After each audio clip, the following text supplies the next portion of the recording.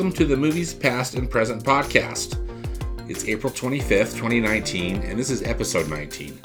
I'm your host, Stanford Clark, and I'm podcasting from the Crossroads of the West in beautiful Salt Lake City, Utah.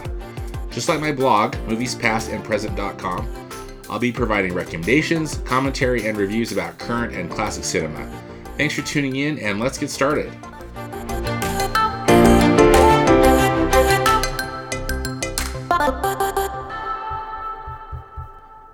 New in theaters this week is Avengers Endgame. This is from Marvel Studios. This film is the sequel to last year's Avengers Infinity War, and this film is going to be big. I think as we all know. I had a chance to see Avengers Endgame a couple of days ago at a press screening, and so I'm actually going to be giving my review.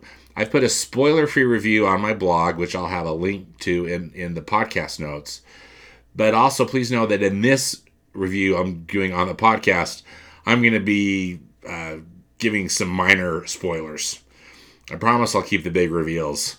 I won't say anything about the big reveals, but please know that I will be giving some spoilers. So if you want to go into the movie spoiler-free, please come back later. Tune in later. So, Avengers Endgame, as you know, and is really, not only is it a follow-up to Avengers Infinity War, but it's really a big culmination of all 21, if you can believe it. There's been 21 films in this current round of stories from Marvel Studios. So, Marvel Studios is Marvel Comics in-house movie studio. They launched with their first film, which was in 2008, was Iron Man, and they now have made 21 films. The most recent film was Captain Marvel, which came out last month. But these 21 films have all had a bit of a thread in them leading up to, of course, these Avengers stories where everybody comes together. And they have been battling this big bad dude from outer space called Thanos. Thanos has been collecting 6 gems, which are referred to as Infinity Stones, and then he places them in this gauntlet. They are this Infinity Gauntlet, which it's named, which is this metal glove. And if he gets all of the stones, it provides him with some major power.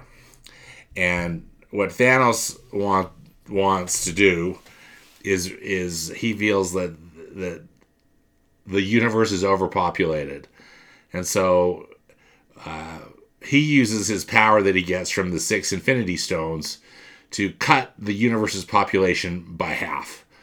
And he does it just with with that inevitable snap of his finger, and that's where we were left as the cliffhanger from Avengers Infinity War last year, which Thanos has snapped his finger, and half the world's population is gone, including many of our beloved superheroes from this Marvel Cinematic Universe, which they've created. So, the producer at Marvel, who runs Marvel Studios, his name is Kevin Feige, and I tell you, I think Kevin Feige and his team have really been on their game and done a masterful job of not only creating a series of really entertaining films overall. I mean, there have been a few misses in these 21 films, but overall the films have been surprisingly good and high quality.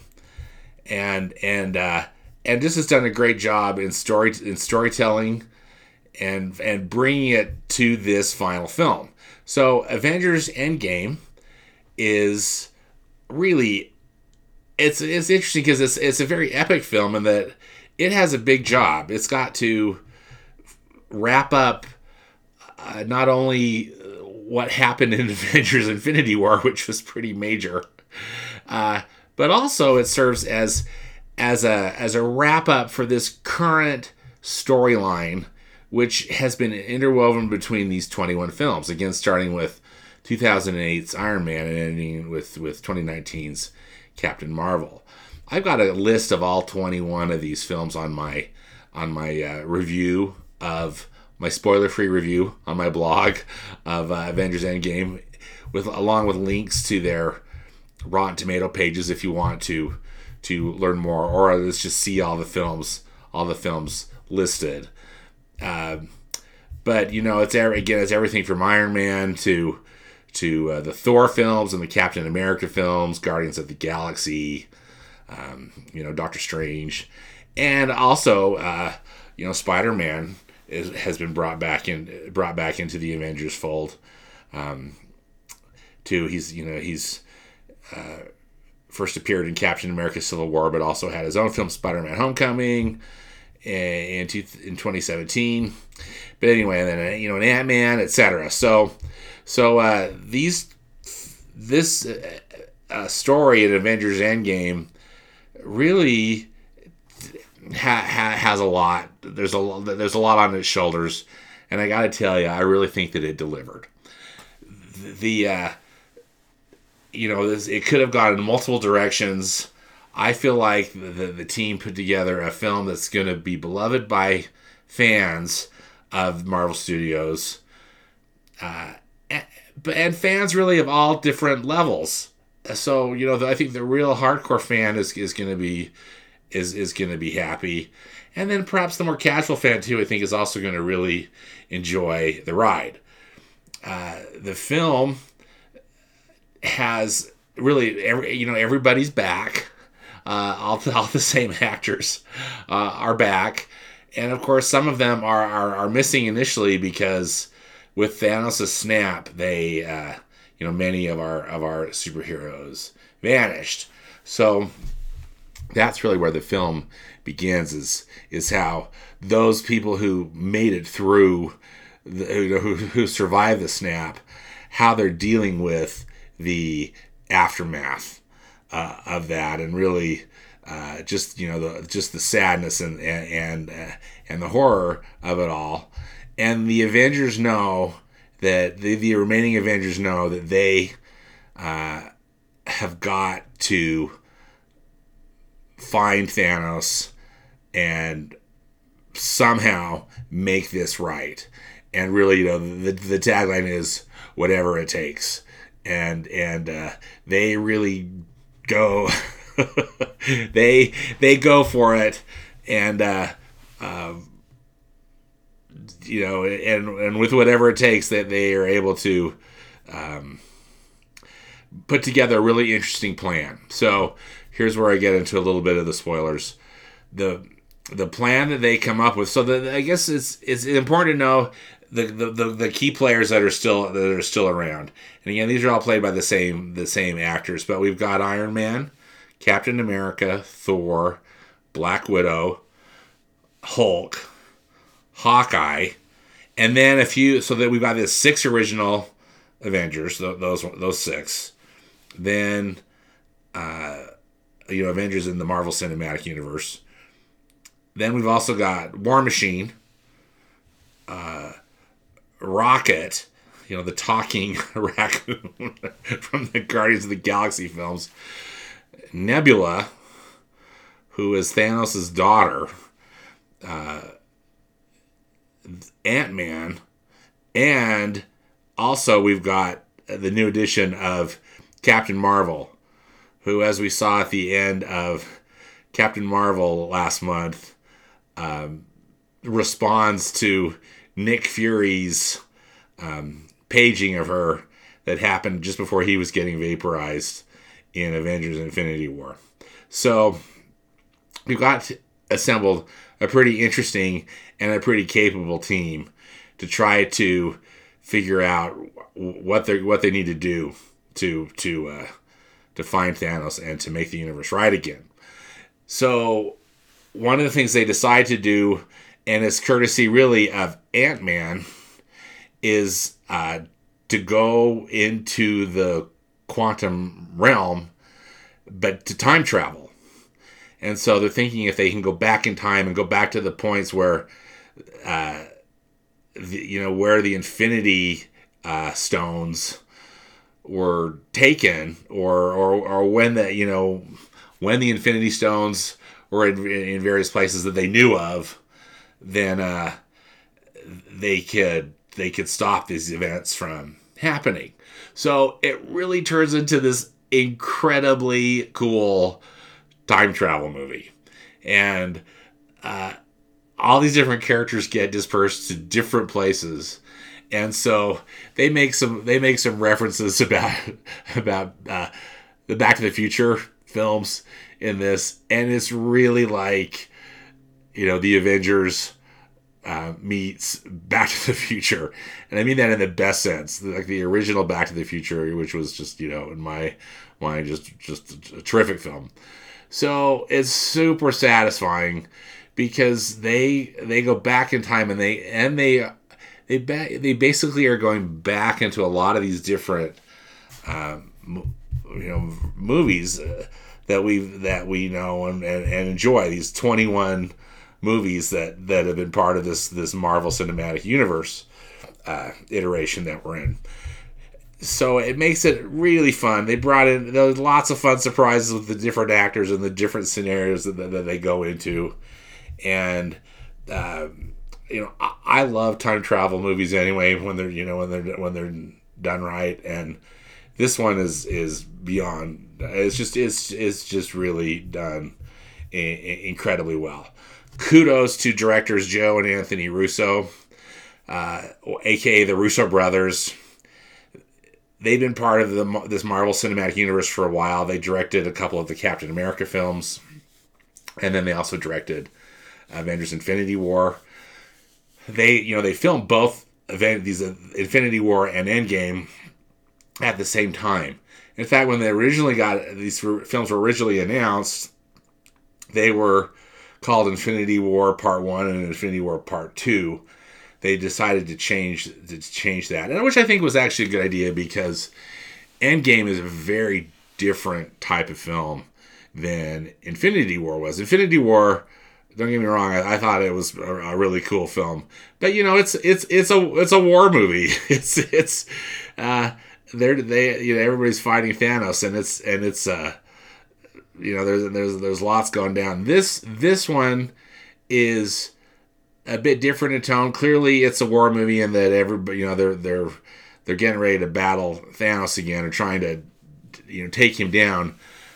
But this time travel component makes it more of a love letter to these past 11 years of films that have been done with the Marvel Studios team, and how enjoyable these films have been, and just what a great ride it's been. So I think it comes together in a very satisfying way. Again, that I think it's going to service both the diehard fan and the casual fan. And the movie's long. It's 3 hours, but it has a lot to do. There's a lot of ground to cover. I never got bored. I mean, I was aware of the time, but it's expertly crafted and supremely entertaining, and I really think you're going to have a blast at Avengers Endgame. So Avengers Endgame is rated PG-13 by the Motion Picture Association of America for sequences of sci-fi violence and action and some language. Again, I've got my spoiler-free review out on the blog. There's also some fun posters and things that I link to if you like some of this Marvel Studios art. And I hope you'll go have a blast at Avengers Endgame.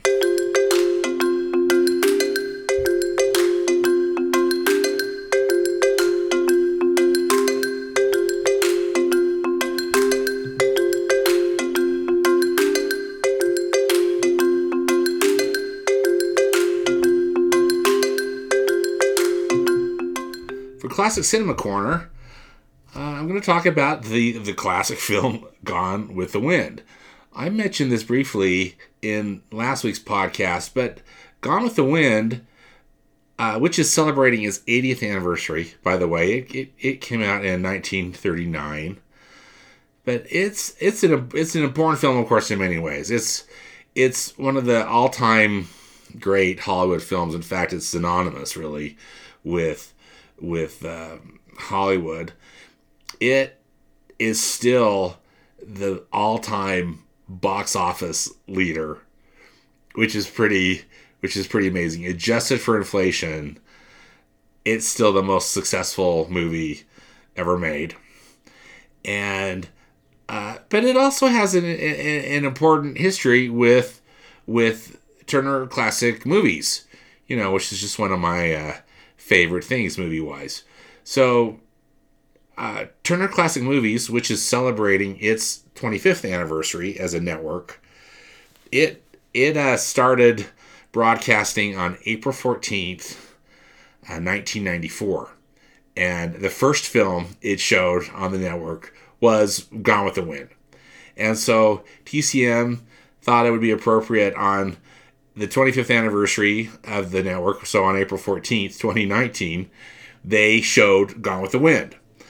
Also that same day, April 14th this year, it was the final day of the Turner Classic Movies Classic Film Festival, which was going on in Hollywood, and they also showed Gone with the Wind in the TCL Chinese Theater on April 14th, again as a tribute to the 25th anniversary of the TCM network. One of the really cool things that they did on April 14th, so I was at the film festival on April 14th in California. I opted not to see Gone with the Wind because, again, it was 4 hours, and I could see two other films at the film festival. But what I really wanted to do was actually watch Gone with the Wind on TV. And that maybe sounds weird to forego an opportunity to see this amazingly epic film on the big screen.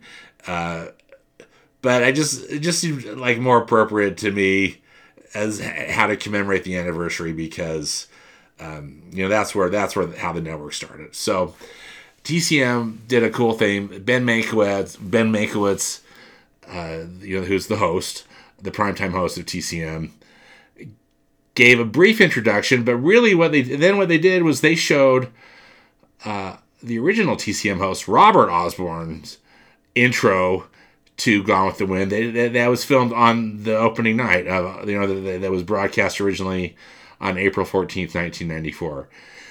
They show both the intro and then what they call the outro, which is the commentary. Sorry, the commentary at the end of the film, given by the TCM host. Even though there's no such thing as an outroduction, as Ben Mankiewicz said in his little thing. That's the lingo. So the intro and the outro by Robert Osborne were so cool. It was on that original. It just brought back a flood of memories. The original TCM set that Robert Osborne used. It was built in Atlanta.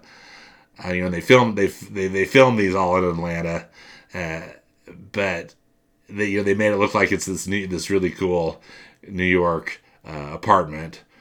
And it was just wonderful to see Robert Osborne as I remember him, vibrant and healthy and so personable and so knowledgeable. That was just a real treat. He gave some interesting things. He talked about some interesting things in this original intro to Gone with the Wind. A couple of the things that he had mentioned that this is all just well-known history of the film, but interesting to recap. It's based on the famous novel by Margaret Mitchell, and Hollywood producer David O. Selznick bought the rights shortly after the publication of the book, and the book was wildly popular. in the 1930s. But he bought the rights for the film for $50,000, which back in the day was quite a hefty sum.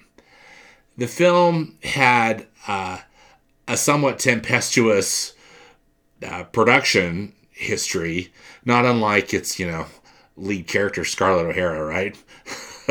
who's the definition of tempestuous. But they went through multiple screenwriters on that project, which isn't necessarily unusual. But they went through all these different screenwriters, including David Selznick himself, who contributed to the screenplay. They also went through 3 directors, which I think I had known this at some point, but it was good to be reminded. The original director was George Cukor, who was fired shortly after the production started. Victor Fleming, who was brought in, and he's the one who ultimately gets the credit. But he had to take a bit of a leave of absence due to exhaustion, and they brought in director Sam Wood. So the quote I found is, as of the end of Principal Photography, Cukor had undertaken 18 days of filming. Fleming did 93 days of filming, and then Sam Wood, who again was just brought in while Victor Fleming took a bit of a break, undertook 24 days of filming. So interesting. Regarding the cast, David O. Selznick always had Clark Gable in mind to play the role of Rhett Butler, but the production team went on a 2-year quest, and I think they made it a very public quest to get the fans interested and involved in what was going on with this film. But they went on a 2-year quest to find the right actress to play Scarlett O'Hara. Of course, they ended up with Vivien Leigh, who is masterful in the role. But the word is that they had auditioned over 1,400 women before Leigh was cast. One other thing that Robert Osborne brought up was that of the 4 principal cast members, so of course Vivien Leigh, Clark Gable, Leslie Howard, who plays Ashley, and then Olivia de Havilland, who plays Melanie, who's Ashley's cousin and his wife. The only one who really didn't know about the ultimate success of the film was Leslie Howard. Leslie Howard sadly died in 1943 during World War II, and he was killed in a plane crash. And he never really. I mean, clearly the film I think was probably a hit from the get-go, but he didn't know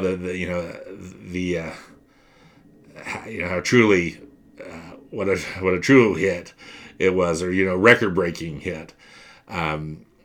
Interesting also to note that Olivia de Havilland, she's still alive. Everybody else, of course, has passed away, but Olivia Havilland, she's 102 years old and is still alive. She lives in Paris, so that's pretty remarkable. Then I watched the film, and Gone with the Wind, it's one of those films that I think I probably respect more than I enjoy, but I really enjoyed, for the most part, watching it this round. I think mostly I was just taken again with Max Steiner's amazing musical score.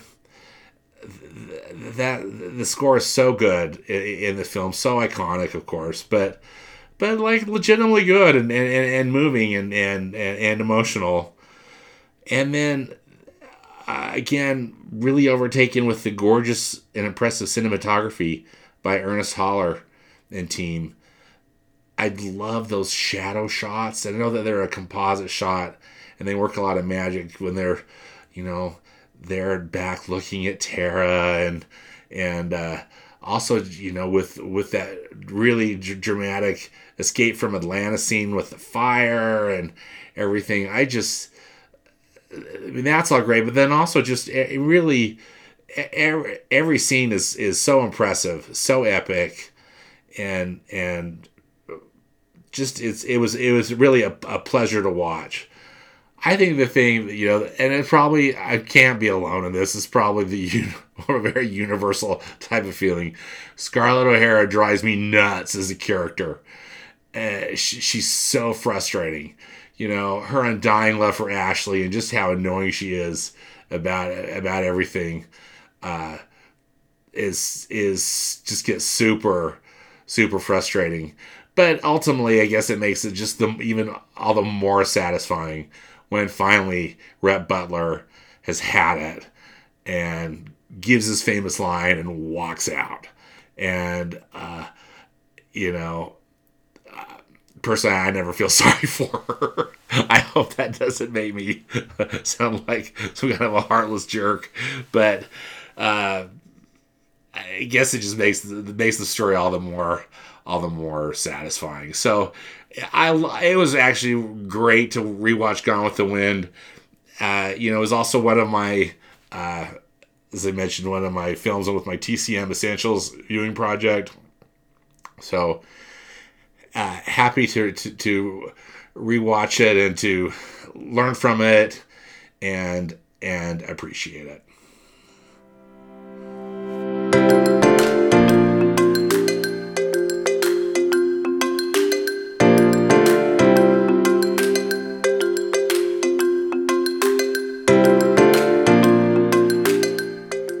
Thank you so much for listening to the podcast this week.